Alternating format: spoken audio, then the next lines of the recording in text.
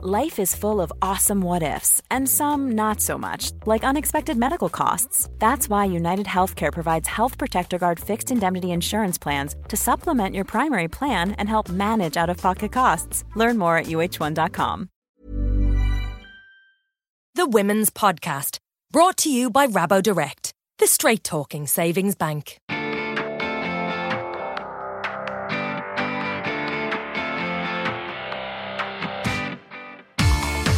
Welcome to this live recording of the Women's Podcast, coming to you from the boardroom on the 7th floor of the Irish Times on this astoundingly sunny evening.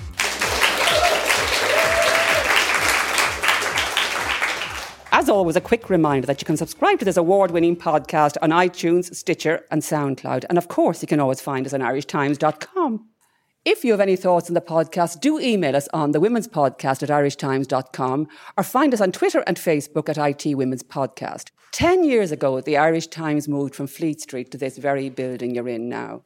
You could throw a stone and hit it from here. And I remember that old building because I'm old enough to remember a lot of things. But it was a fairly grim, fairly grimy warren of offices with a very ratchety lift in which lots of fairly illicit things took place, as far as I know. They were the early days of sexual liberation. I think the Irish Times staff took a lot of advantage of it. Olivia Cleary was around then. Thank you, Olivia. But it was a wonderful place to work and felt very friendly. And my own daughters used to come in and out, and there was a security man who wasn't really a security man. It was in the days when really everybody tipped in and out. Maeve Binchy trundled in, and we had all kinds of fantastic characters. They just come up the stairs to the newsroom and chatted to whoever happened to be there. And we were actually very sad to be leaving it. But then we arrive in this tower of glass from which we can see the Dublin Mountains from where I'm standing now. And it is actually a fabulous building. It took us a while to get used to it, but I'm very glad to be here. The Fleet Street premises is now a very swish restaurant called Medley, and to mark the 10 years, we decided to invite a medley of women journalists from across print, online and broadcasting to tell us about the most memorable or satisfying stories of their career. So tonight, the Women's Podcast is delighted to present Story Times.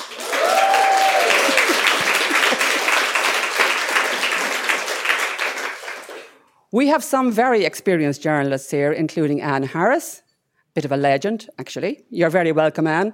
Some women who are just starting out, like Niamh Towie, who works with the Irish Times in digital journalism, and Sorcha Pollock, who writes our New to the Parish series.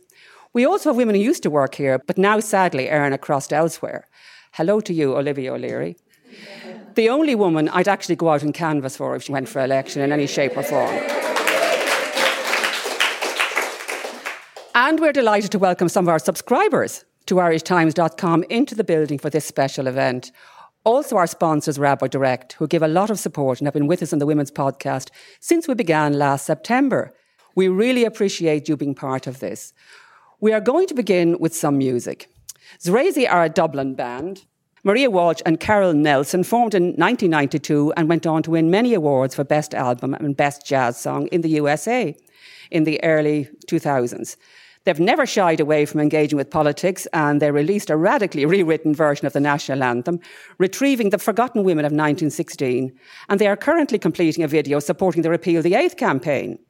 They recently released their 6th album after a 10-year gap and are enjoying being back on the road more than ever. Their first song is called Maroc from their Dream On album of 2005.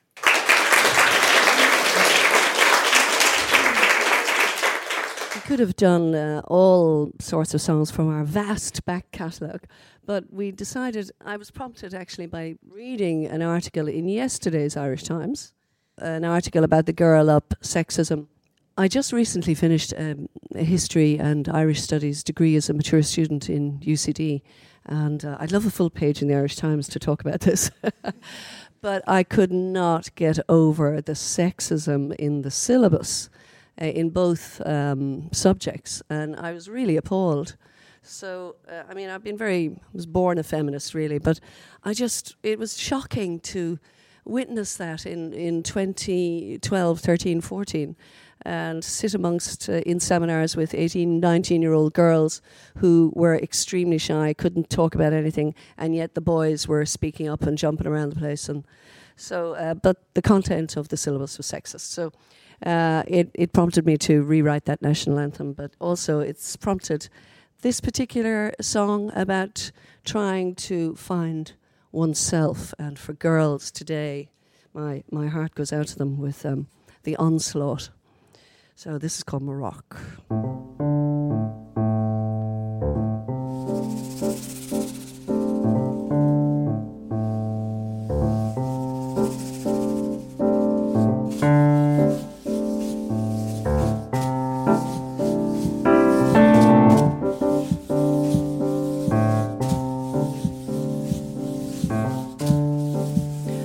I waited for childhood to end.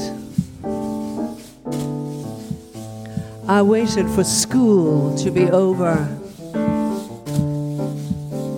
I waited for the right job. I waited for the perfect lover.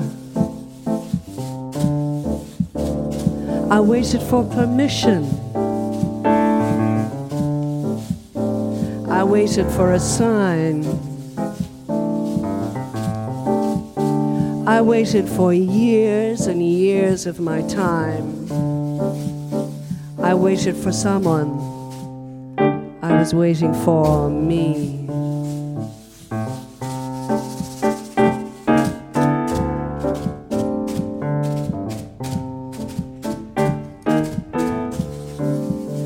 I waited for the sky to clear. I waited for the yellow brick road. I waited for the shooting stars. I waited for God who never showed. I waited for revolution. I waited for peace.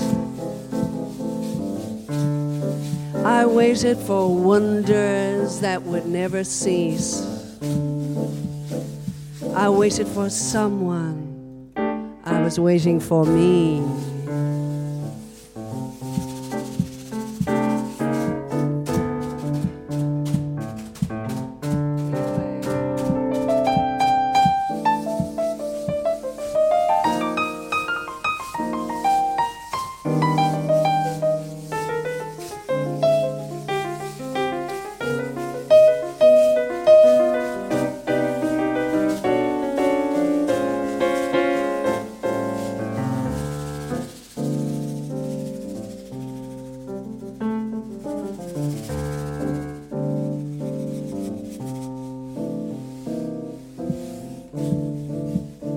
I waited for the light to fade away. I waited for the baby to grow. I waited for the drugs to take effect. I waited for the emptiness to go. I waited for money. I waited for success. I waited for it all. I wouldn't wait for less. I waited for someone. I was waiting for me. I was waiting for me. I was waiting for me. I was waiting for me.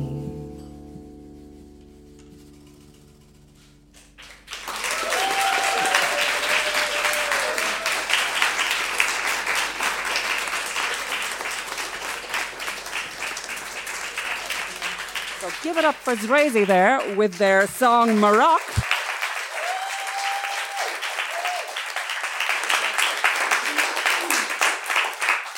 From their Dream On album. Now, we're going to start our story times, and I have been given permission not to tell a story. But our producer has said that I can say anything I want, providing it's vaguely relevant. And I suppose, really, the beauty of this is I don't have to pick a particular story, because I think that's the hardest part of what the journalists here tonight have to do. It's very hard to pick a story after many decades in journalism, and all I can do is be skittish about it, to be honest with you, because I became known for a while as a tragedy correspondent of the Irish Times, which is a kind of a joke, but in fact wasn't really. I mean, if there was a multiple pile-up or a murder-suicide or a mass killing anywhere, I was your woman. And in many ways, it meant that I got to go to do stories, I suppose, which were the nightly news. In other ways, it was actually very difficult because it was very hard not to become immersed in a story if you're actually writing what they call colour. You're not just straightforward reporting, you're trying to capture the atmosphere, the tension, the grief, all of that. So I am inclined to be very skittish in the way I approach things. And when I was asked to do this, the first thing I could think of was, because my daughter Sarah is here in the room, the time when she was allowed to travel with me to a recording of The X Factor at the height of its pomp, because I was to interview Louis Walsh. And I cannot describe the excitement to you of poking around in Louis Walsh's bedroom in the Mayfair Hotel and watching Mariah Carey being an absolute diva up on stage. Apart from that, we all have had very awkward moments in journalism where you've had to question yourself and how you research something. And I suppose for me, one of my great questioning points was the general election of 2007, which I felt I'd been prepared for all my life, when I wrote a week before voting day that Fianna Fáil headquarters were actually a scene from Meltdown Manor. And a week later, Fianna Fáil skated back into government and I looked like a complete idiot. And I will go to my grave saying that's the way it was the week before and the polls said so. But the postscript to that is that one of the very clever lads in Fianna Fáil HQ put a huge bet on when he read my piece that Fianna Fáil would win by so many seats. And they won a massive amount of money and they delivered a crate of wine to my door a few weeks later. But the one story that I do think of seriously that has happened in the last few years and that I remember very clearly because of the weeks leading up to it, they were actually agonising, was 4 very brave women who had longed for pregnancies and which were discovered to be fatal fetal abnormalities. They were the first women to come out and actually talk about that awful trip to Liverpool to terminate a pregnancy with their names and photographs attached. And to say that they agonised over that for months beforehand is to understate it terribly. For me, it was a lesson in how this country treats its women. For those women, they went on to form an association and are now out and proud and talking to every TD who will lend an ear to their cause. And I think that is one thing about journalism, that where you can every so often make a difference, but in the end, it's the people who agree to talk to you that really make the difference.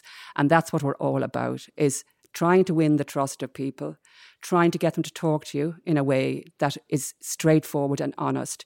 Because in the end, if we're not honest journalists, if we're not trustworthy, then where are we all going?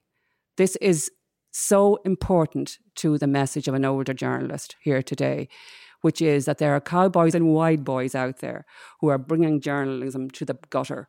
And it's up to us to maintain that honest, straightforward approach and to believe in what we're doing. So without further ado, I'm going to hand you over to some proper journalists. And they'll be coming at you thick and fast with their stories from now on.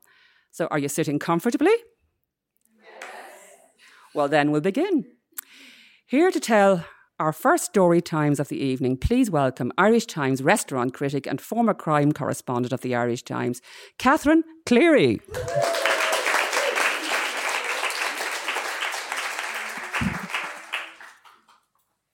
Thank you, Kathy. I'm thrilled to be here amongst such a wonderful room of women. And thank you, Roisin. And I'm just going to start.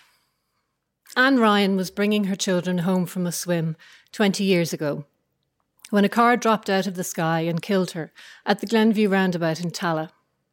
In 1997, the driver of the speeding car, a young architect called Philip Sheedy, was jailed for 4 years.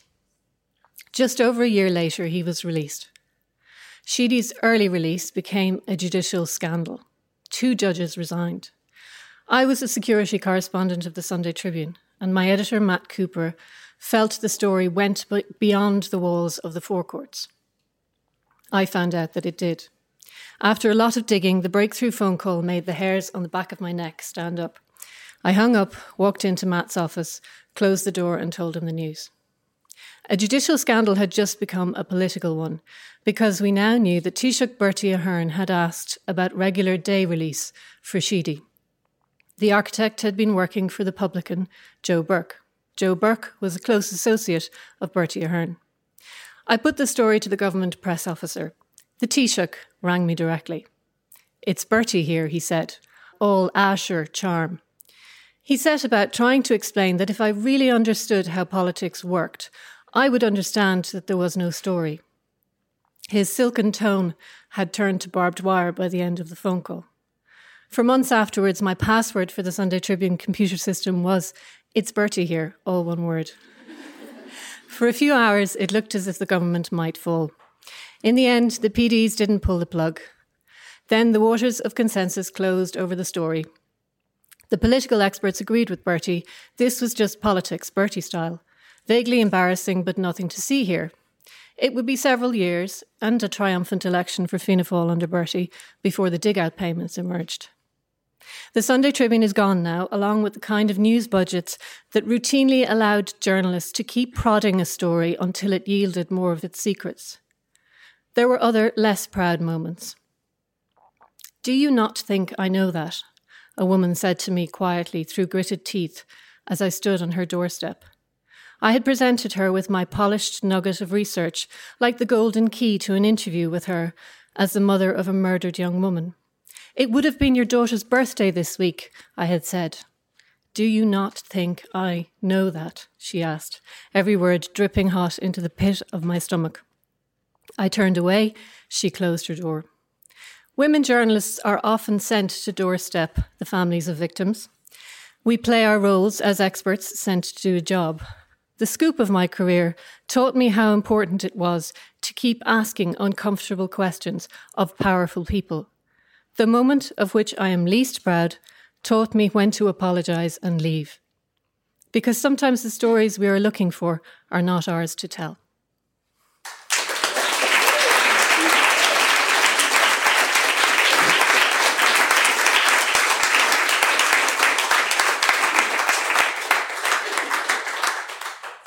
Hey everybody, it's really nice to see you. My name is Lois Capilla and I'm the founder and editor at Dublin Inquirer. And I'd like to tell you a story today about one of the, the stories that was formative for me as a young reporter.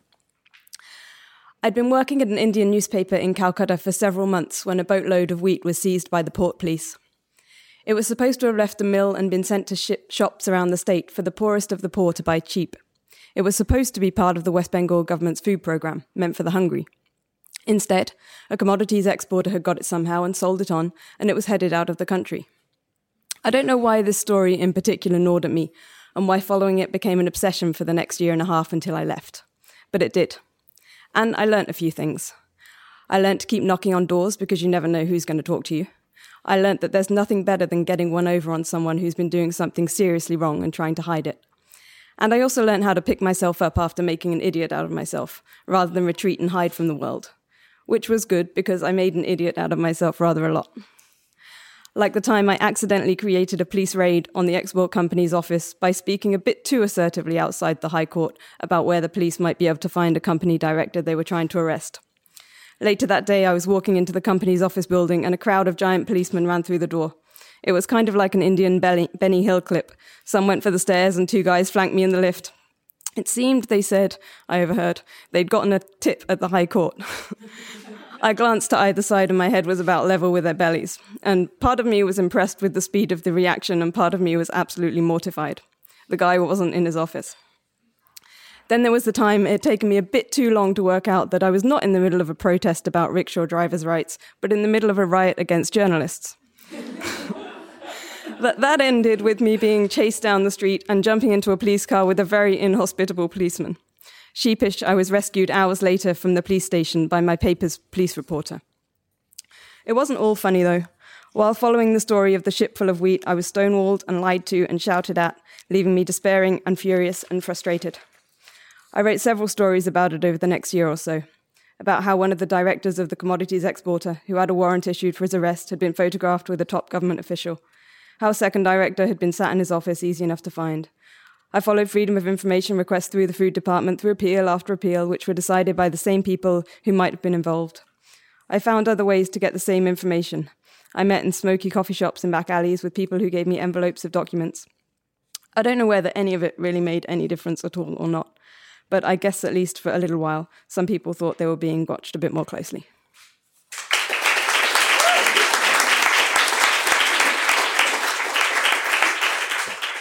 My name is Kitty Holland, and I know a lot of people here might expect me to talk about the Savita Halappanavar case, but I'm not going to because that's too predictable. I'm going to talk about a woman I went and interviewed in 2002 when I was starting out. Well, I'd been about 4 or 5 years in journalism, but she made a very big impression on me. It was at a time when the government was trying to say we didn't really have a problem with poverty anymore.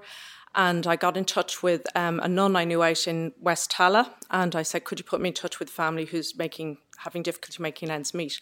And when I went out to meet this woman, she had said initially, I don't want my name used, I don't want my photograph taken, I want this, I'll talk to you about it. But by the end of the interview, she said she wanted her name used and she wanted a photograph taken. And I suppose it was about being heard and about having a voice and being respected for her situation. So I'm going to just quote from a bit of the article.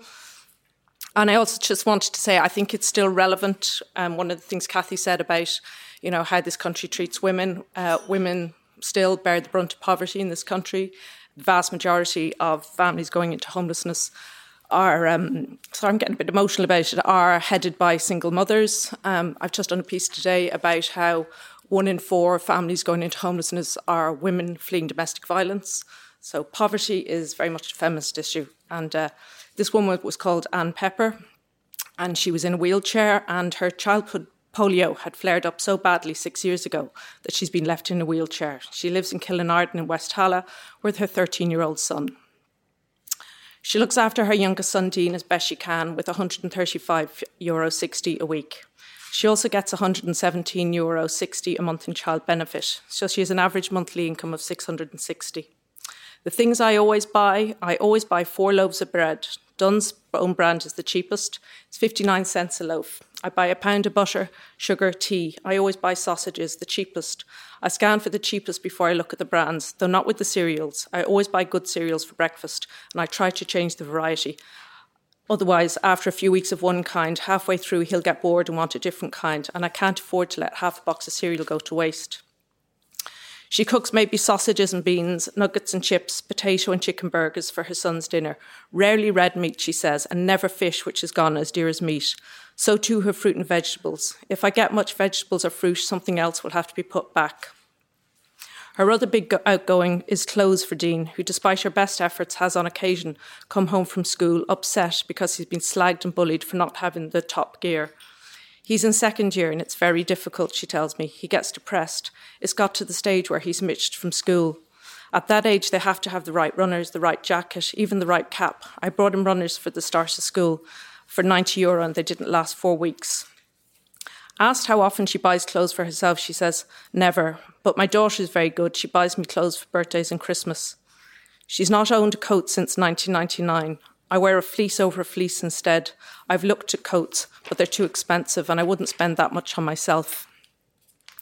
Dean, she says, is very aware of how things are financially for his mother, though she tries to shield it from him. The most difficult moments are when he tells her about things his friends are doing or have. I get $16.80 a week child dependent allowance for him to clothe and feed him, she says angrily. Some kids get that for pocket money. Dean gets no pocket money. If he asks to go to the pictures with his friends, I'll root and see if I can give him the money. If my other son is in, I'll ask if he can lend me some. But you'd need €10 to go to the pictures. I'd say he gets to go maybe once or twice a year. One day there last week, he came home very down, and I'd love to have said to him, come on, we'll go out for a cup of tea. But I didn't even have the price of a cup of tea. Asked about Christmas, which was coming up, she gets upset. Lifting her spectacles away from her eyes, she wipes them and says, I want to get Dean nice clothes. He'd love to have a bike. He has a bike picked out in the Argus catalogue. It's a mountain bike with suspension or something, navy and yellow for €170. I know the page and the serial number because he looks at it every day. He had wanted a PlayStation, but at €270 for the console, she says it's out of the question. Asked if she will be able to afford the bike, she sighs. I don't think so. Anne says she would love Minister for Finance Charlie McCreevy to try struggling for just 1 week like she does every week all year. Asked whether she thinks the government realise how tough it is for people like her, she says, "I don't think they can believe it. I think they think it's not as bad as it is." She says she gets depressed thinking about the future. "I cry in bed and I cry in the shower. I can't cry in front of the children. I want them to have a good life, to live in a just society. They're good boys. They deserve better."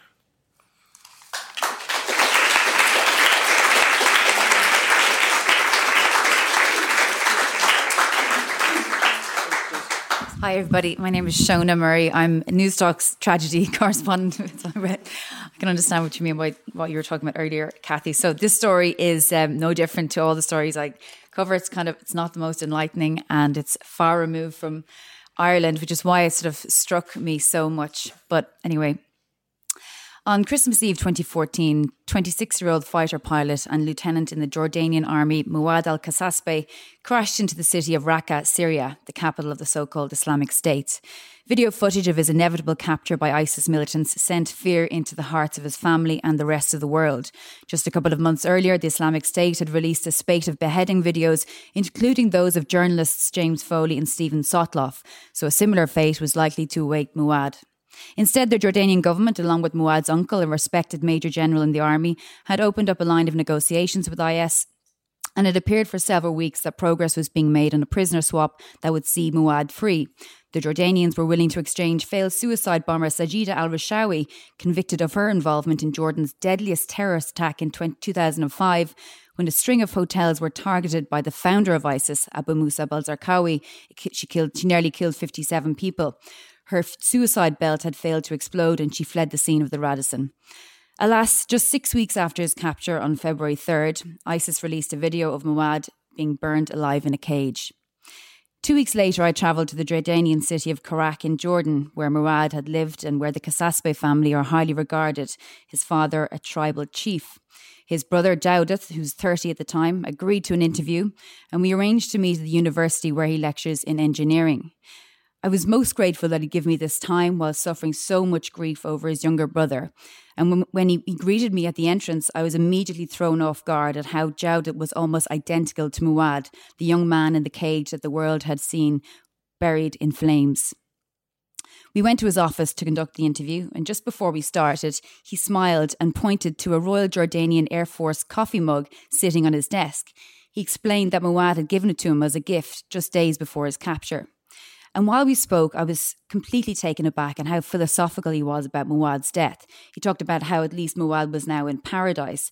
He said he couldn't watch the video because it was too traumatic, but that neighbours and friends who had seen it assured him that during his execution, Muad had been very brave and he didn't cry.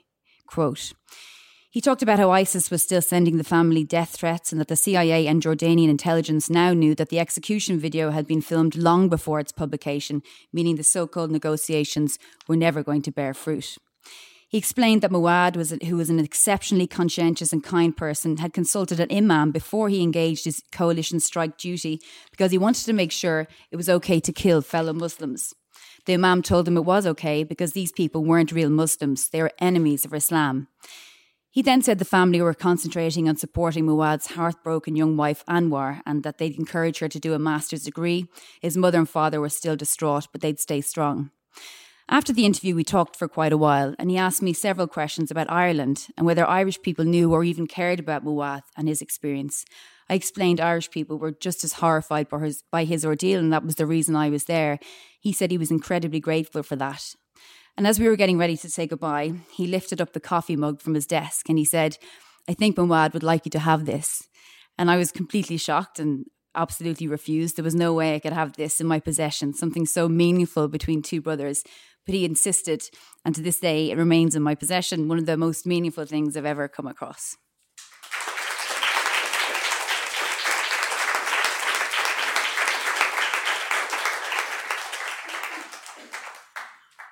Hello, I'm Barbara Power. I'm executive editor of Weekend Magazine at the Indo, and in a former life I was a reporter at the Evening Herald.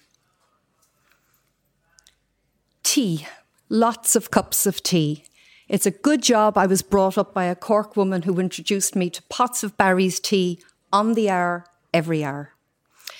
The ability to sit and loiter over a cup of tea with a notebook and pencil in hand was something I developed after I joined the staff of a national newspaper at the age of 22.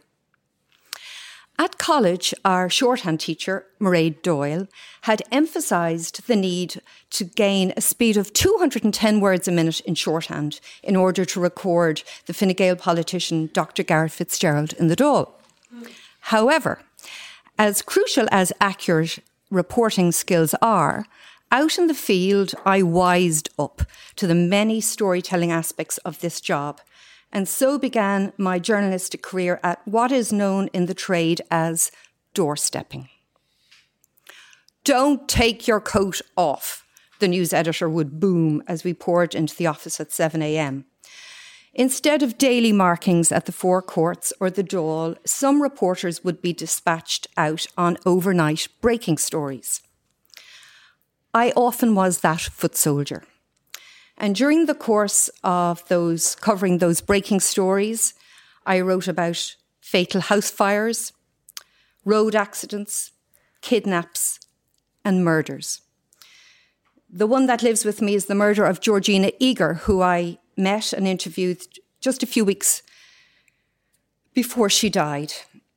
And I left that house in Walkinstown because, to be honest, I was scared by her tutor, who, on that fatal night, subsequently murdered her. They say one night's newspaper covers tomorrow night's chips. And while many newspaper stories are consigned to history, others continue to live with us. And there are many that refuse to leave this reporter's memory. There were funny moments, like the family who discovered over breakfast that they'd won the lotto the night before and promptly decided that they'd bring their neighbours on holiday, all of them.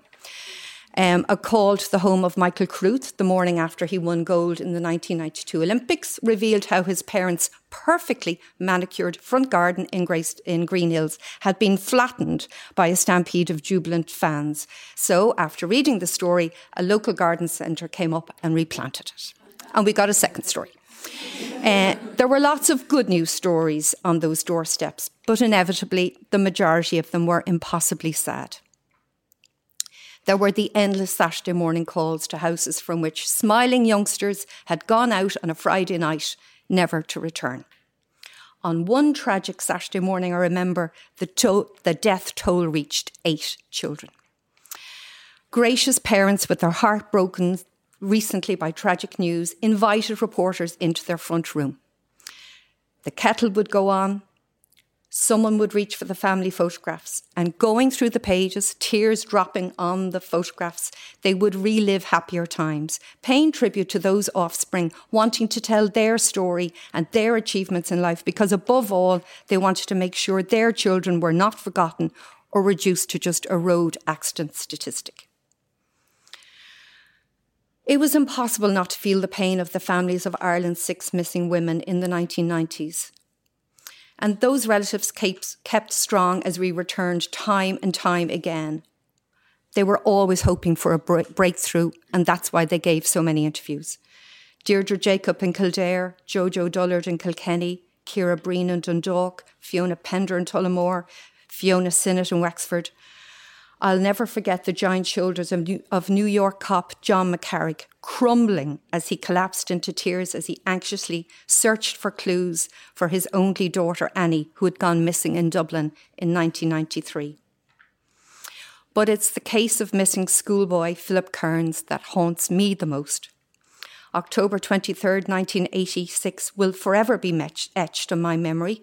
It's the date that the 13-year-old schoolboy from Rathfarnham disappeared on his way back to school after lunch. His dry school bag turned up a week later, but without his religious book. But this was a cruel development that failed to yield any answer for his anxious family.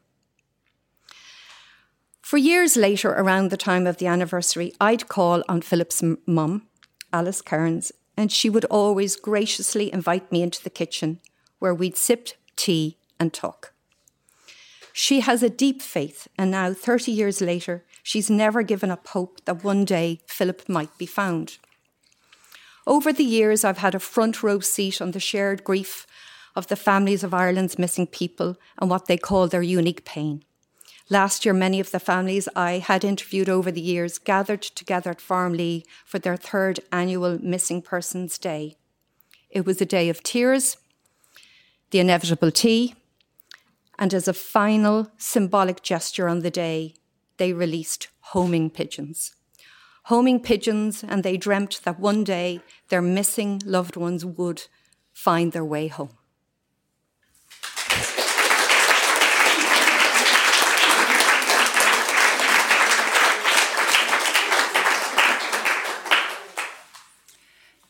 I'm Anne Harris, and I'm a freelance journalist.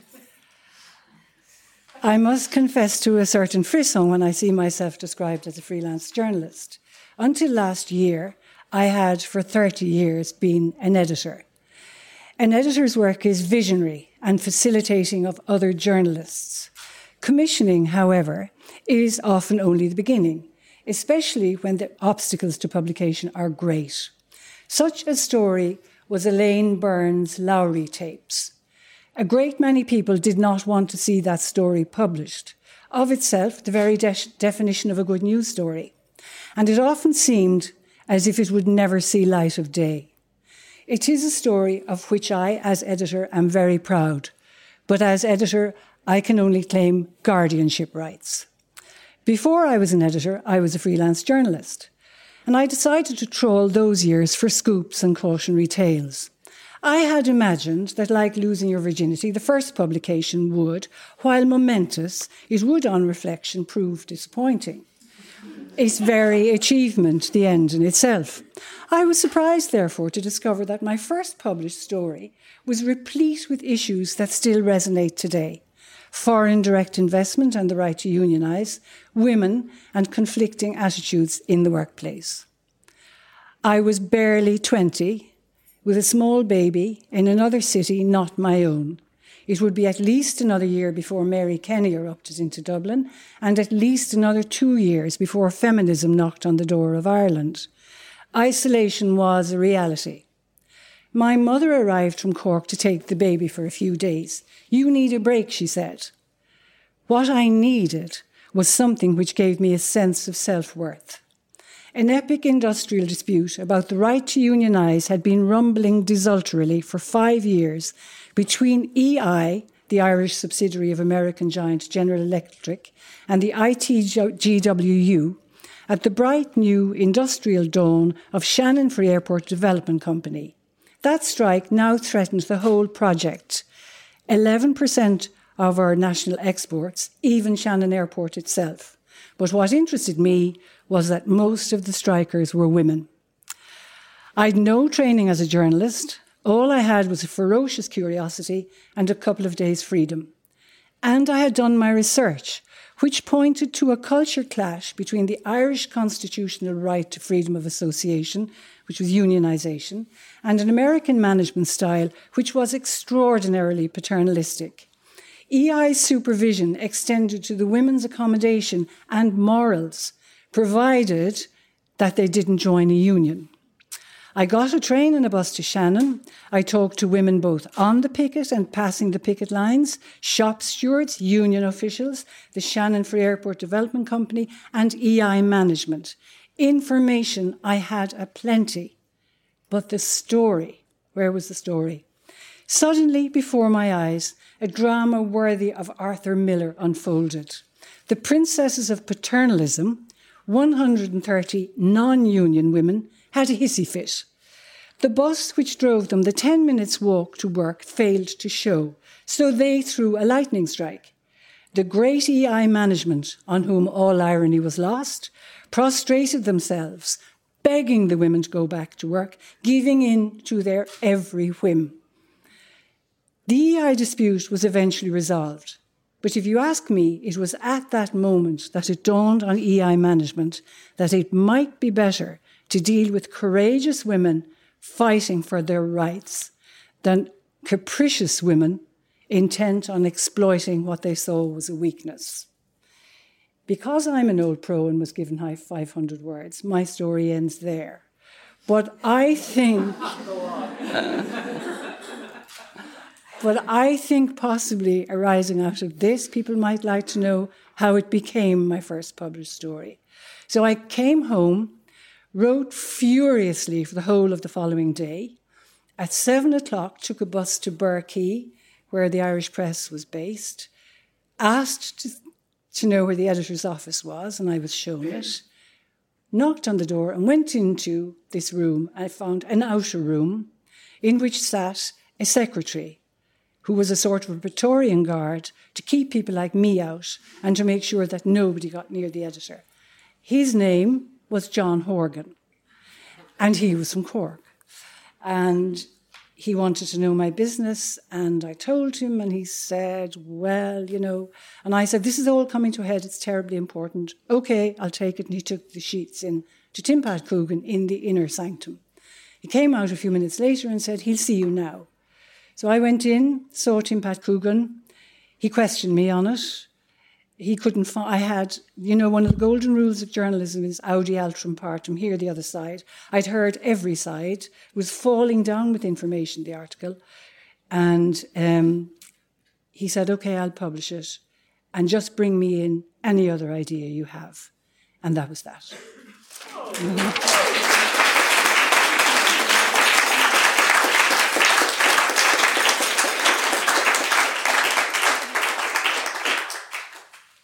Hi, everyone.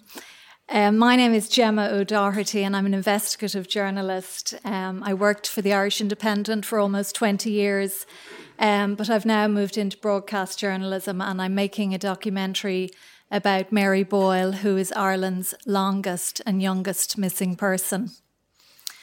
When I was a child, horses were my first love. To me, they symbolised freedom, beauty, and nature at its most noble. I never imagined that they would drag me into a dark world of corruption, cover-up, and murder. But that was what happened to me in August 2010 after a chance encounter with a man at the Dublin Horse Show. He was a master of foxhounds from the Midlands, and I was a feature writer with a nosy disposition. My brief was benign, a quick turnaround on the horsey set and how they were faring in the recession. But he had more pressing matters on his mind. I've been waiting for the right journalist, and you might be her, he quipped as he asked for my card and suggested we meet soon again. It's about the murder of a priest in 1985. It was swept under the carpet, but I was on the sidelines for most of it. And I can fill in a lot of the gaps. You'll have to come and meet me, though, so I can tell you the full story. A few weeks later, I did. My trip down the country that day was the beginning of a disturbing and eye-opening journey that would reveal the lowest capabilities of man in so-called high society. I followed leads on the case that took me to almost every county in Ireland, and everywhere I went, horses were never far away. 2 years later, the huntsman's theory had been vindicated. My investigation into the murder of Father Niall Malloy led to its description in Leinster House as the biggest cover-up in the history of the state. The more I wrote about the case, the more I realised that this sordid conspiracy to shield a priest's killing was far from exceptional. Before long, my desk at the Irish Independent was piled high with the case files of other victims who had lost loved ones in violent circumstances and were alleging Garda malpractice and corruption in their investigations. Most of them were broken people, not just by their loss, but because they had been denied truth and justice by An Garda Síochána and this state. Their testimonies were real and compelling, but they could not get a hearing from Garda headquarters or the mainstream media. The more I probed on their behalf, writing about their cases and taking them into the Dáil to meet politicians, I became a target of intimidation and harassment by those who wanted the silence to linger. A number of officers I trusted warned me to ease off and change my phone number. I was upsetting the powers that be. The timing was unfortunate.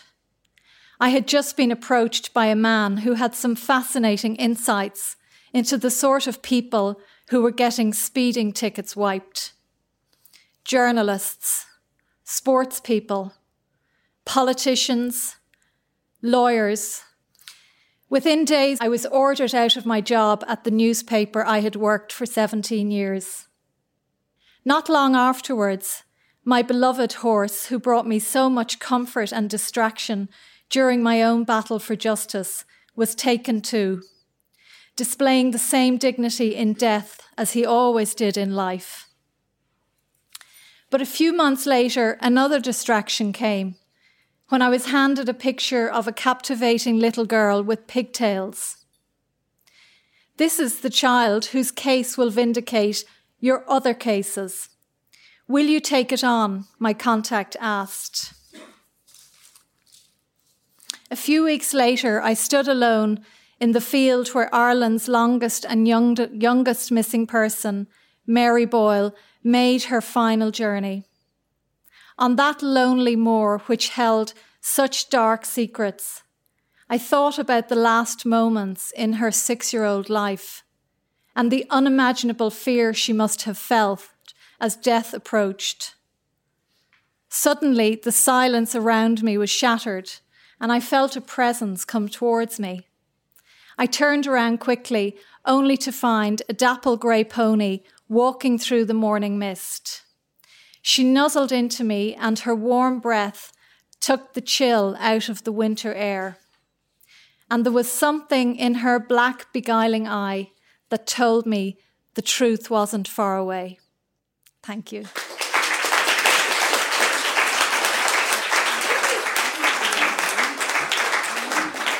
Now we have to take a short break, but when we come back, women including Olivia O'Leary, Sinead Ryan and Circa Pollock tell the story of their most memorable working experiences.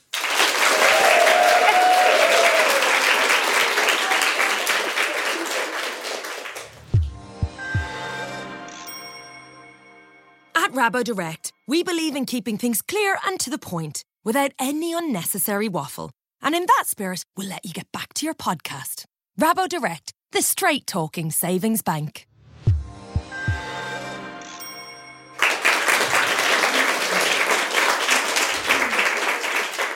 Hello, I'm Roisin Ingle. I'm Daily Features editor and writer with the Irish Times, and I'm producer of the Women's Podcast. I'm not an old pro, clearly, because I went a bit over, so apologies for that. Last September, my world-travelling brother Siddhartha, or Brian as my mother and father named him, was over on his annual Dublin stopover. Some of these visits have been less successful than others. I love him dearly, but as in most sibling relationships, there can be moments of conflict. That September, the September of my coming out about my abortion in this newspaper, we seem to have found our brotherly, sisterly groove.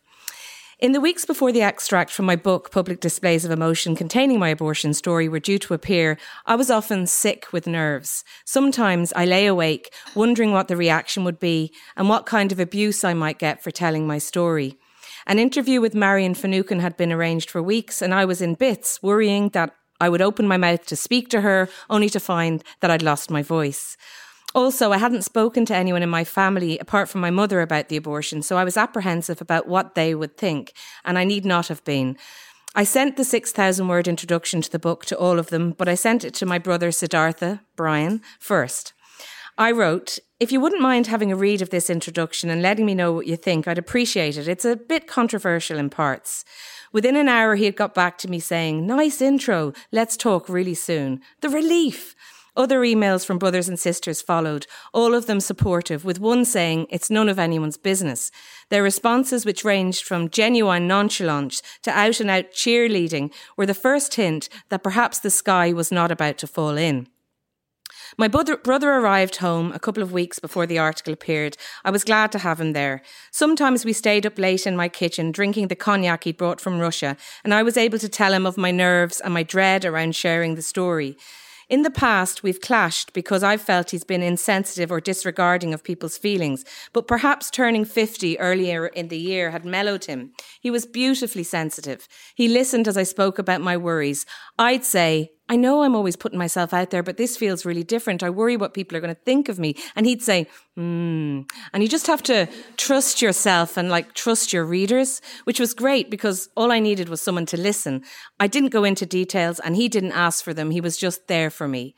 When he had a break in his work schedule, I brought him to my friend's house in County Kilkenny. She was having a party in her back garden. We were camping and both being wrecked. We left the party a bit early. I remember lying there beside him on the blow-up mattress, going through the dark spiral of pre-coming out anticipation again. What would people think? Would bad things happen? And again, I remembered him lying beside me, just listening, not saying any of the irritating or accidentally offensive things he would sometimes be prone to saying. I remember thanking him for, and I quote, holding the space for me. The nervous days wore on. Irish woman has abortion. It's hardly what anyone in this room might call breaking news. Thousands of us have done it. 10 to 12 have gone to England today to do it. When I started out in journalism in News 4 in Sandymount and later in the Sunday Tribune, I just want to say I didn't imagine I would actually end up putting my heart and soul on the page of a newspaper week after week. But somehow that is what happened. And as much as many journalists despise the I word, I think personal stories have power. The power to change a conversation, the power to open one up. Since I told my story, I've had the most amazing emails from women telling me about their own abortion experiences. I've been to dinner parties where male solicitors and entrepreneurs wanted to tell me, and not in hushed tones, about the times they went with women to England or the times they stayed behind. Women and girls in Ireland need abortion. And if I do nothing else in my professional career, being part of the movement to help this to happen, to repeal the misogynistic 8th Amendment, it'll be something I'll be proud to tell my grandchildren about. But some of my colleagues knew about the article and many didn't. And one day in work, Irish Times columnist Fintan O'Toole, after reading my introduction, came over to my desk to talk about it. I have this green puff beside my desk, and Fintan came and sat in my green puff. And I have to do a disclaimer because even though I work a few desks away from him, my very high professional regard for O'Toole can sometimes cause me to get flustered in his presence. I went home elated. Maybe some other people have the same professional regard. But if I am a Fintan O'Toole fan, my brother Siddhartha / Brian is in a whole other league of fandom. When I told him how chuffed I was about the mind-blowingly kind things Fintan had said to me, my brother began to look a bit strange, as though he was sickening for something. Pink of cheek, I recounted the praise I'd received while holding with pride onto my book. As I spoke, my brother came over, trying to grab it off me, saying, "Just let me have it for a second, will you?" This was most odd. He was freaking me out. I stood grappling with him for a minute until in exasperation I told him, "Look, you don't need to be reading all about my abortion again." And that's when my brother Siddhartha / Brian said, "You had an abortion!" Clearly hadn't been listening all those lovely times, just nodding. The shock on his face makes me laugh every time I think back on that moment. It's one of the highlights of a really strange time. It's another highlight like the one with my mother, who was here this evening, tweeting the day the story came out about how proud she was of me and of Tara Flynn for telling her stories. So, because, last line, personal stories have power, and I'll never forget or regret using mine.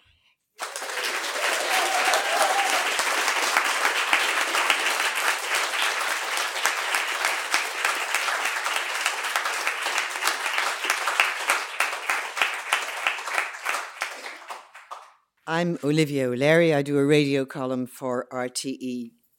And every so often in journalism, you get a real sense of what Charlie Chaplin tried to portray in his film Modern Times, the struggle of the individual against the mighty and deadening power of industry and of hierarchy. And I got that in a radio documentary that we did in 1972 on the Irish thalidomide experience, when Irish parents of thalidomide sufferers started to campaign for compensation. And what we did, all we did perhaps, was to help establish that the Irish government had to take their share of the blame. Thalidomide, as you know, was supposed to relieve nausea in pregnancy. And in fact, what it did was that it produced abnormalities in the limbs of children subsequently born. The drug sold in Ireland, it was called Softenon here. It was manufactured by Chemie Grunenthal in Germany and distributed here by Wheelahans. And on this story, RTE gave researcher Aileen O'Doherty and myself 2 whole precious months to travel through Germany and to trawl through the archives and to get documents here. And what we discovered was that thalidomide was withdrawn in Germany on November the 26th, 1961, at which stage the company in Germany said it issued notices to its Irish distributors and to the Irish government, which was the licensing authority. But at no stage in the next 6 months did the Irish Department of Health, who were the body responsible for the licensing and the allowing of the importation of the drug, nor the distributors Wheelahan issue any sort of public warning. Was there even any sense of urgency about withdrawing the drug? Well, my researcher, Aileen Doherty, who was a former nun, spent day after day after day sitting in the offices of Wheelahans, who were the distributors, asking for a copy of the withdrawal slip. And they would say, we can't find it, or so-and-so's not here. And Aileen would smile sweetly and say that she could wait. So days later, when they produced it, it was the usual withdrawal slip that was issued to pharmacies for batches of medicines which had gone out of date. There was absolutely no urgency, no sense of urgency at all. So there were people who took thalidomide preparations off the medicine chest shelves here at home, either from chemists who hadn't withdrawn it from their shelves or people who actually had it in their home medicine chests. In the UK, at least 20 children were born showing typical thalidomide impairments more than 9 months after the drug was withdrawn there. And there were such cases here. Mrs. Margaret Brennan Halad of the Committee of Justice for Irish Thalidomide Children was one such. And Dr. John O'Connell, in his time Minister for Health, said that he was still able to buy Softenon over the counter in a chemist's shop down the country in 1964, 2 years after the Irish government said it had all been withdrawn. So after we discovered all of this, we asked for an interview with Erskine Childers, who was the then Minister for Health. This was 1973. And it was very clear from his whole attitude that he was uncomfortable defending the way the crisis had been handled 12 years before. So when I asked him in the interview why a public warning had never been given, he said, and I quote from the Irish Times account of the interview, which was carried on the front page next day, that the then minister, that was the minister back then in 61, felt it was unlikely that many expectant mothers would have taken the drug and that he didn't want to alarm those who might have taken it during pregnancy. He said that the then minister had the choice of either terrifying mothers who might or mightn't have taken the drug or not terrify them when 1 or 2 mothers might indeed take the drug and bring into the world a deformed child. I was shocked, needless to say. He was embarrassed. But I also knew that we had the admission that we needed, that the government had taken a deliberate decision not to warn mothers. And the thalidomide parents at the time hopped on that admission the next day when they went to see Minister Childers. And Mrs. Margaret Halad said that the minister was now doubly responsible. She said, he said on the radio that the Minister for Health at the time did not want to alarm people by making a statement about thalidomide in 1961. If he had made that statement, my child would not have been born deformed in October 1962. By the time the parents' deputation came out of his office, the minister had promised to reconsider Irish government funding. As it happened, an election was called the following week, and the new Labour Minister for Health, Brendan Corish, gave a capital sum to the thalidomide children, which was 4 times what the German government had offered them, and established a state payment linked to inflation to those people who had suffered from thalidomide. And even then, Corish had to fight the civil servants in his own department. The Secretary-General of the Department of Health kept on sending papers over to the Cabinet, which had actually reduced what the agreed sum to be paid to the thalidomide parents and children was. The payment, as we now know, has not been adequate to meet the needs of thalidomide sufferers over the years. But it was a start and it was a recognition. And I was conscious of all the hierarchies we'd had to fight along the way, the industrial hierarchies, because the German government were so proud of their big pharmaceutical firm Chemie Grünenthal, they didn't want to know about this story. The civil service hierarchy. Civil service didn't want to have the government admit that there was any culpability, because then it was obvious that they would be regarded as having been at fault. And the political hierarchy, indeed. But of course, there was another hierarchy. And it's just the last question I'll pose. Why were the state so reluctant to give a public warning about the dangers of thalidomide? And I have no doubt, though it wasn't said at the time, that it was because of the fear that women who worried about having a child with deformities might, just might, go to get an abortion. And that the shadow in the background there was the Catholic Church. I like to think that our programme helped the brave parents in some way to achieve that payment. You need time and you need money to do such programmes. We got both then, and I wish we had more of both now.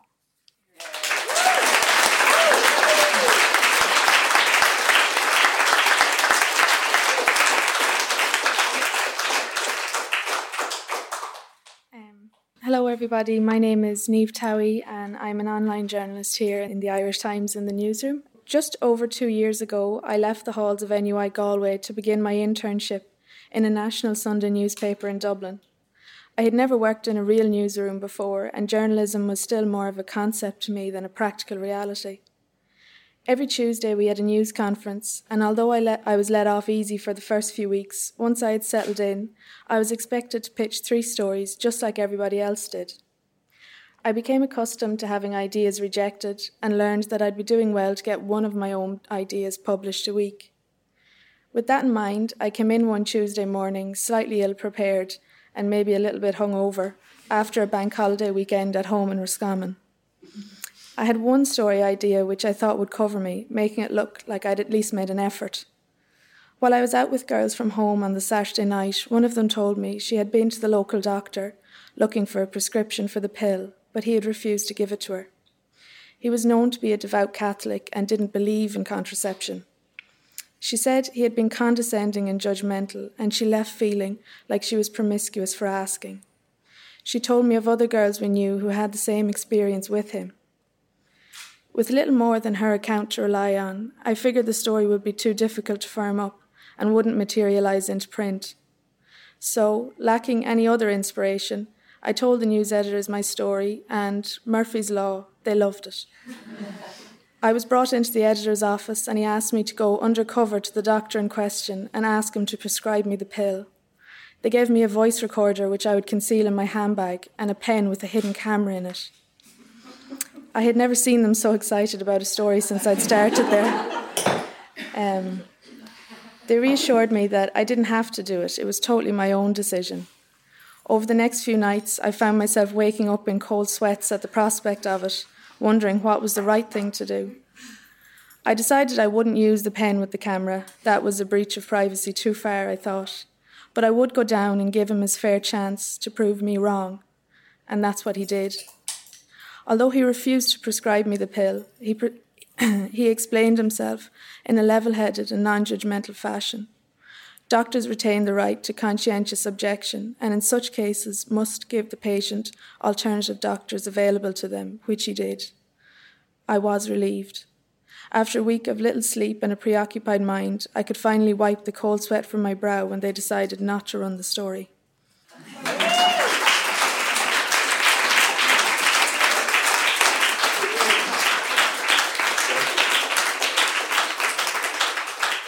Hi, my name is Sinead Ryan. I'm a personal finance and consumer journalist and co-presenter of RT's My Money and Me. One night towards the end of summer 1994, I was 8 months pregnant, hot, unable to sleep, and poring over my mortgage statement at 3 a.m. The numbers didn't make sense. It looked as if I'd been overcharged for years, and yet the bank must be right? Interest rates were already sky high due to the sterling currency crisis. We were in arrears, and the letters and phone calls were only going one way, mine unanswered. Later that morning, in utter frustration, I decided a sit-in at National Irish Bank was the only solution. After an hour, I was offered a cup of water. Another hour, and I was asked to leave. After another, the manager finally agreed to see me, lest I think that I would actually give birth in the branch in front of him. The numbers hadn't lied, because they never do. I left with a cheque and mumbled apology for the anomaly. It was a glitch. I returned to my job in an insurance company. 4 years later, Charlie Bird and George Lee broke the scandal of allegations in NIB of tax evasion, offshore accounts and overcharging. An investigation ensued to explore systematic and deliberate interest loading on mortgages. In time, the bank admitted and expressed regret for its actions. In the Dáil, Michael Noonan called it a conspiracy to defraud. I felt stunned, outraged, and vindicated. Customers would be refunded. I already had been, of course, believing I was the only one, the anomaly. In 2004, I was trying to break into writing. I didn't feel like a writer. I couldn't think of things to write about, and I was really waiting on inspiration for a great novel. In the meantime, I became a jobbing stringer on a local free sheet, and I wrote about district court cases and planning permissions while pitching the occasional feature to the Evening Herald. They were mediocre articles, and I knew it. I was pretending, really, because I didn't know anything about anything at all. But the patient, mentoring Frank Coughlin saw something else and allowed me the time to pin it down. Later that year, I had a visit from the Gardaí. They were investigating old reports in the NIB case, and my name had appeared on a file. I relived my story, and it was taken down in evidence. I wondered, could I write this? Could I do it justice?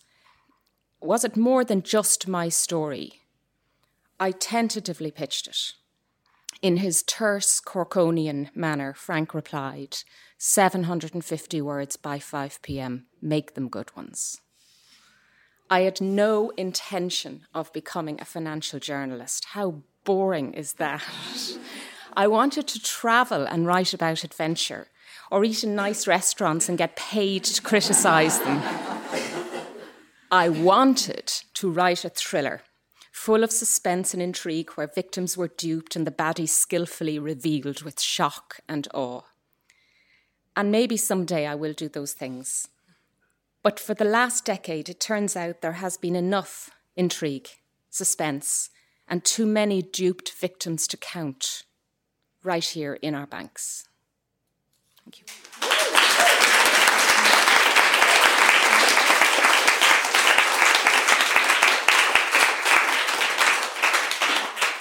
My name is Derv MacDonald. I'm the Group Business Editor of Independent News and Media, until very recently the legal editor of the Irish Independent and a Sunday Independent columnist. And every so often I'm asked which of the many legal cases I covered over more than 10 years in this writing life that has got to me the most. And I try not to think about it, in part because covering the courts as I used to do requires professional skills of objectivity and detachment. I also detest the cult of prurience, as well as the galling hierarchies that can surround certain trials at the expense of lesser publicised ones, but not any lesser griefs. And I do understand it, because it's human nature to be fascinated by what William Golding in The Lord of the Flies describes as the innate savagery of man. I've learned, I think, how to process what our friends in America call vicarious or secondary courtroom trauma. However, there are sights and sounds that you just can't erase, images and scenes that will not release you from their grip. Sounds like the anguished cries which I can pull up in my mind at any moment of the parents of 2 little girls, then aged 6 and 9, as the man who subjected their babies to a violent rape and kidnap ordeal received 2 life sentences for his crimes. The murder trial of architect Graham Dwyer was also in a deeply depraved class of its own. The forensic reconstruction of the final year of Elaine O'Hara's life was simply beyond words. It brought us into Dwyer's debased mind and Elaine's lonely heart. And it's the detail of Elaine's final journey that we were able to reconstruct through text messages from phones that had lain for more than a year at the bottom of a reservoir, from the cell site analysis showing her journey from a hospital bed where she was being treated to a lonely spot on the shore. The final message he sent to her in a text message: go to the shore and wait. I was also deeply affected by what became known as the life support case, when a 3-judge divisional high court sat one Christmas Eve to determine the fate of a young, brain-dead mother in the early stages of pregnancy. And there are many images that haunt me about the case that my colleagues and I covered that Christmas in a cold and bleak courtroom in the Four Courts in December 2014. There was a quiet dignity of her father as he told of his distress at seeing his daughter's chest slowly rise and fall, knowing that she was dead. Or her 2 small children who were brought in to see their mother with an open wound in her head where fungus was growing, and being told that the nurses were just looking after their mommy until the angels appeared. One medic testified that the young woman's brain was liquefying and pouring toxins into her bloodstream. Another broke down in that cold courtroom as he spoke of a little girl with painted nails who was nonetheless fully dead. But the image that haunts and angers me the most is a scene recounted by a consultant neurologist who treated the young woman at the hospital where she was pronounced dead. He sought legal advice on what to do as his clinically dead patient was pregnant. None was forthcoming. Like some obscene Paddy Irishman joke, the neurologist told us in the High Court that afternoon how he and 2 of his colleagues found themselves in a room trying to figure out Article 40.3.3 of the Irish Constitution. Did you hear the one about the 3 doctors in a room trying to figure out the 8th Amendment? Back in the newsroom that Christmas Eve, my news editor, not unreasonably it has to be said, asked me if it was necessary, Derval, to include certain details: the liquefying brain, the waiting angels, the painted nails. And I argued with a heavy and reluctant heart that it was necessary to have those details to illustrate how we have created a crippling climate of fear and uncertainty for our medical profession and the women in their care. I argued with tears in my eyes and the strength in my voice that you probably hear now that the public must know of the chilling impact of a failed political leadership by successive governments. That they must know, we always ask the question, how did it come to this? And I said they must know that it comes to this when we create a culture of vitriolic censorship around women's healthcare and autonomy. The 8th Amendment, which I call the impossible article, doing what it does, trying to create due regard for the equal rights to life of mother and unborn in circumstances where rights collide, hierarchies prevail. It has cast a long, long pall over Irish social and healthcare policy. Our failure to confront the 8th Amendment and to fully articulate the legal status of the unborn means we've no functioning laws governing not just abortion, including the entirely unworkable 2013 Protection of Life During Pregnancy Act. But we also, as a result of our failure to deal with this, have no laws for issues such as IVF, more than 6,000 babies born into a legal limbo, no laws governing surrogacy, no laws governing stem cell research, and other pressing ethical, legal and medical issues that are here and that are going to pertain into the future. I am the same age as X. And if there's one issue that I've written about extensively in my career, it has been the 8th Amendment. And it angers me that Irish women are still subject to the cruel whims and crippling censorship of a well-intended but entirely unworkable constitutional provision. I often think of X. I'm in a different business now, covering business, but I often think of X. I think back to that Christmas to that young mother. I think of all the legal cases in Ireland and Europe regarding the 8th that I've covered, and I think of all the women, including some brave women here today, who are affected by the 8th, and we are all affected by it, no matter what courageous path we choose in the face of a crisis pregnancy. And I do try, but no matter how hard I try, I can't get them out of my mind.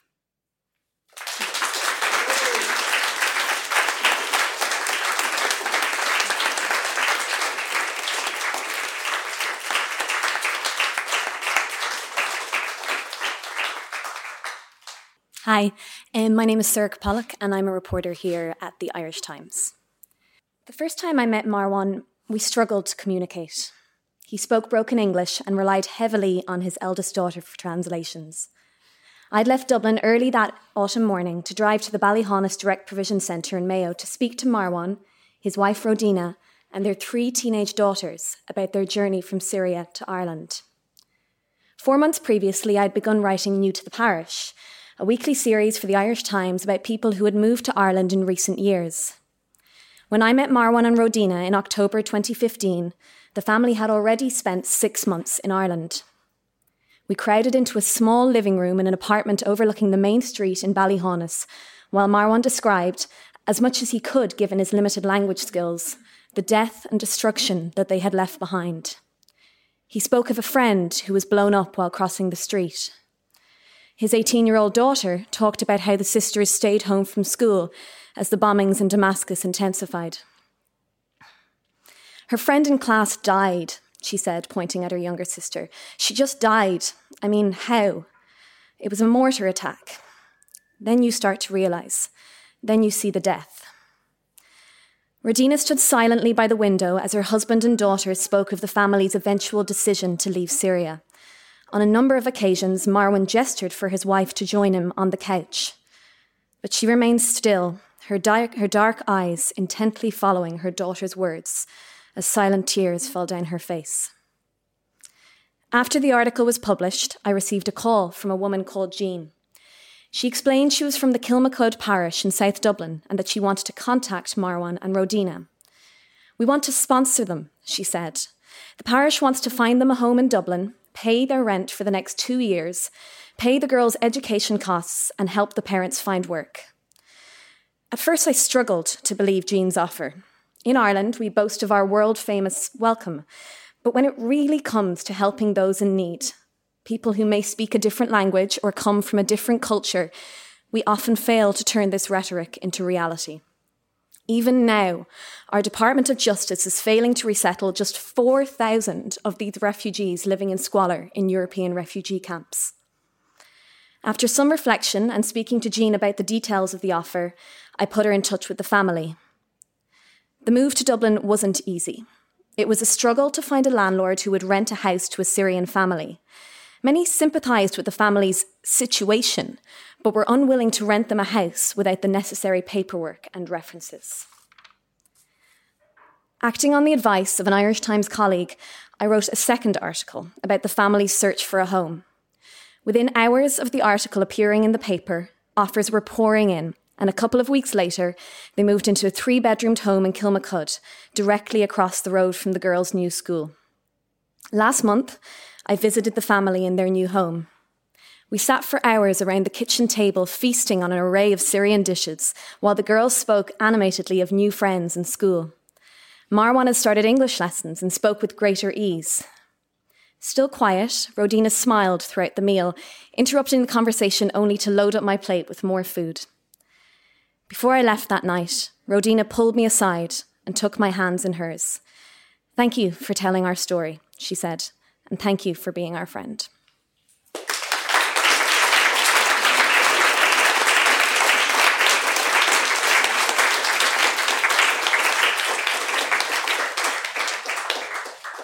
Well, after all that, my skittishness shames me. I think we see a pattern developing in many of those stories. The Eighth Amendment, first-hand reportage, a deep personal attachment to the stories and the people in them. I think that's what makes women a little bit different in cases like this, and why their involvement in journalism is so important at every level, from the ground up. So that's why we all want to see women involved in senior positions.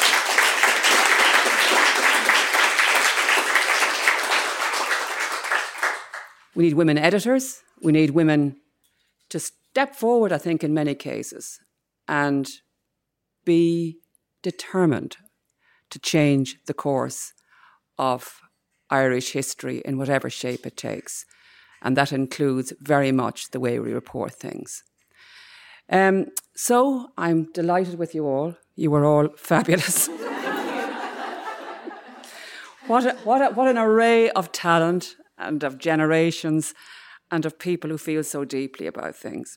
Now for our weekly Her Story look at an Irish woman from the past whom you've probably never heard of, but who did extraordinary things.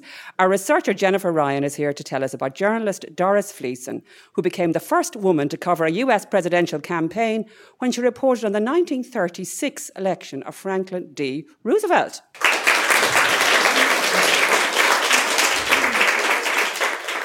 Doris Fleeson, known as the Tiger in White Gloves, was a formidable political reporter. She worked as a columnist in Washington, D.C. for nearly 40 years, beginning in 1933. Both politicians and her peers regarded her as one of the best in the business, and through 5 presidencies she probed the workings of political power in the United States. Fleeson was born in Kansas in 1901 to clothing store manager and Westmeath native William Fleeson and his wife Helen. She began her career at the Pittsburgh Sun newspaper before joining the New York Daily News in 1927, where, as she put it, she belonged to the who the hell reads the second paragraph school of journalism and was one of the first female writers to gain respect as a political columnist. In 1930, Fleeson married her Daily News colleague John O'Donnell, with whom she had a daughter.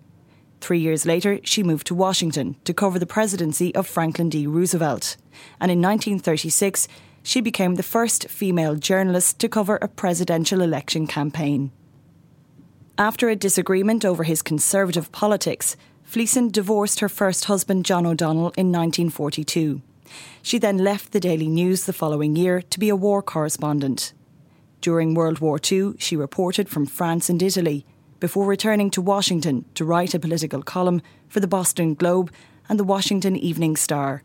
Her column was syndicated across the US during the war and at its height in 1960 ran in more than 100 newspapers. She had a great rapport with the First Ladies of the time, in particular Eleanor Roosevelt, who deeply admired her and was a guest at her wedding to her second husband, Dan A. Kimball. From Truman in 1945 to Johnston in 1967, Doris Fleeson scolded presidents and tried to hold the political elite to account. Politicians respected her and feared being Fleesonised. She won numerous press awards and was seen by many as the best political journalist of her time. Her column was syndicated across the US during the war, and at its height in 1960, it ran in more than 100 newspapers. A lifelong political liberal, she despised McCarthyism, describing it as a flower of evil. Fleeson spoke out against racism and sponsored the admission of a black reporter to the National Press Guild. A feminist too, she supported young female journalists and set up the Women's National Press Club. In 1967, having penned 5,500 columns for the Daily News, Doris Fleeson retired. She died just 3 years later at the age of 69, 2 days after the death of her beloved husband Dan. Thanks to her historian Ruth Illingworth for today's biography. To learn more about the Her Story movement and their plans to celebrate lost Irish heroines, please visit herstory.ie. That was Jennifer Ryan there on that intrepid Irish journalist Doris Fleeson. Now, before Zrazy sing us out, I want to say thank you to all our participants. We were delighted to have you in the Irish Times and very grateful to hear your wonderful stories. Thank you also to the Irish Times marketing and advertising team for all their help with the event. And many thanks to our sponsors, Rabo Direct, a crew of very savvy women. Thank you to our lovely, attentive audience for applauding where required. Here in the boardroom on the 7th floor, and thank you to our researcher, Jennifer Ryan, our producer, Roisin Ingle, that wonderful multitasker, and on sound, that very sound man, JJ Vernon. Remember, you can subscribe to us or download individual episodes of the podcast on iTunes, SoundCloud and Stitcher. And you can find us on Facebook and Twitter at IT Women's Podcast, the award-winning podcast, Roisin would like me to say. That's it from me. I'm Kathy Sheridan, and I'll talk to you next time.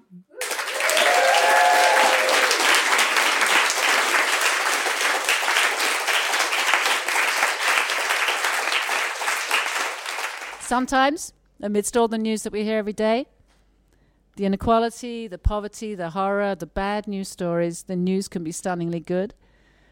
Apartheid can end. The Berlin Wall can fall. And around about this time last year, it was May 2015, the Irish people voted yes for marriage equality. And I'm saying all this to you now because this next song that we're going to do, it's a song called Heaven is Here. And this song became part of the celebration, the National Day of Jubilation that many of us enjoyed that day on the streets in Dublin. It's a song called Heaven is Here. Thank you.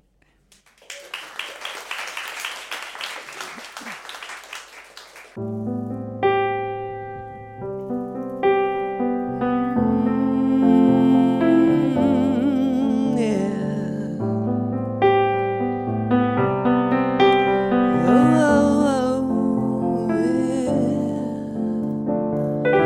used to think that heaven was a place up in the sky.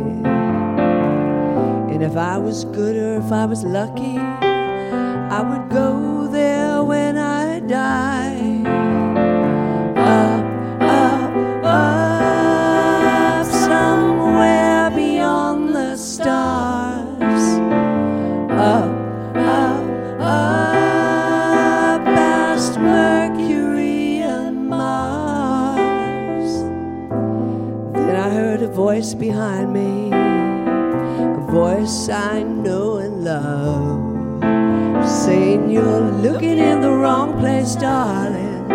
There's only space and stars above." Oh, up, up, up, you give me heaven with your smile.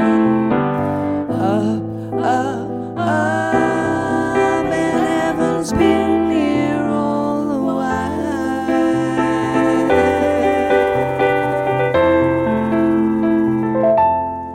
Heaven is here. Heaven is here. Yeah. Heaven is here. Oh, yeah. Heaven is here.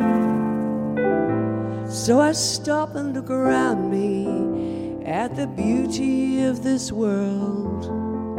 I know that love is all that matters. It's more precious than gold and pearls. Up, up, up, you give me heaven with your smile. Up, up, up, and heaven's been here all the while.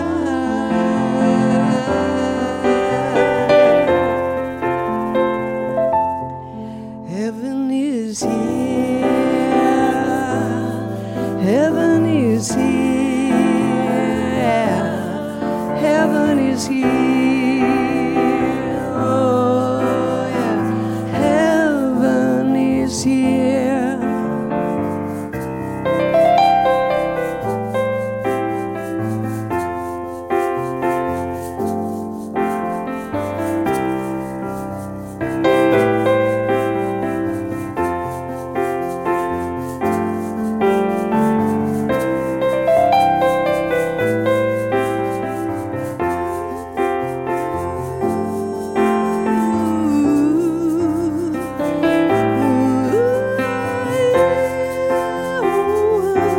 Heaven is here.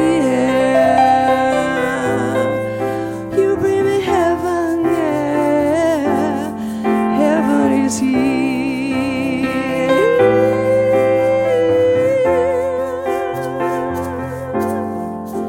Heaven is here.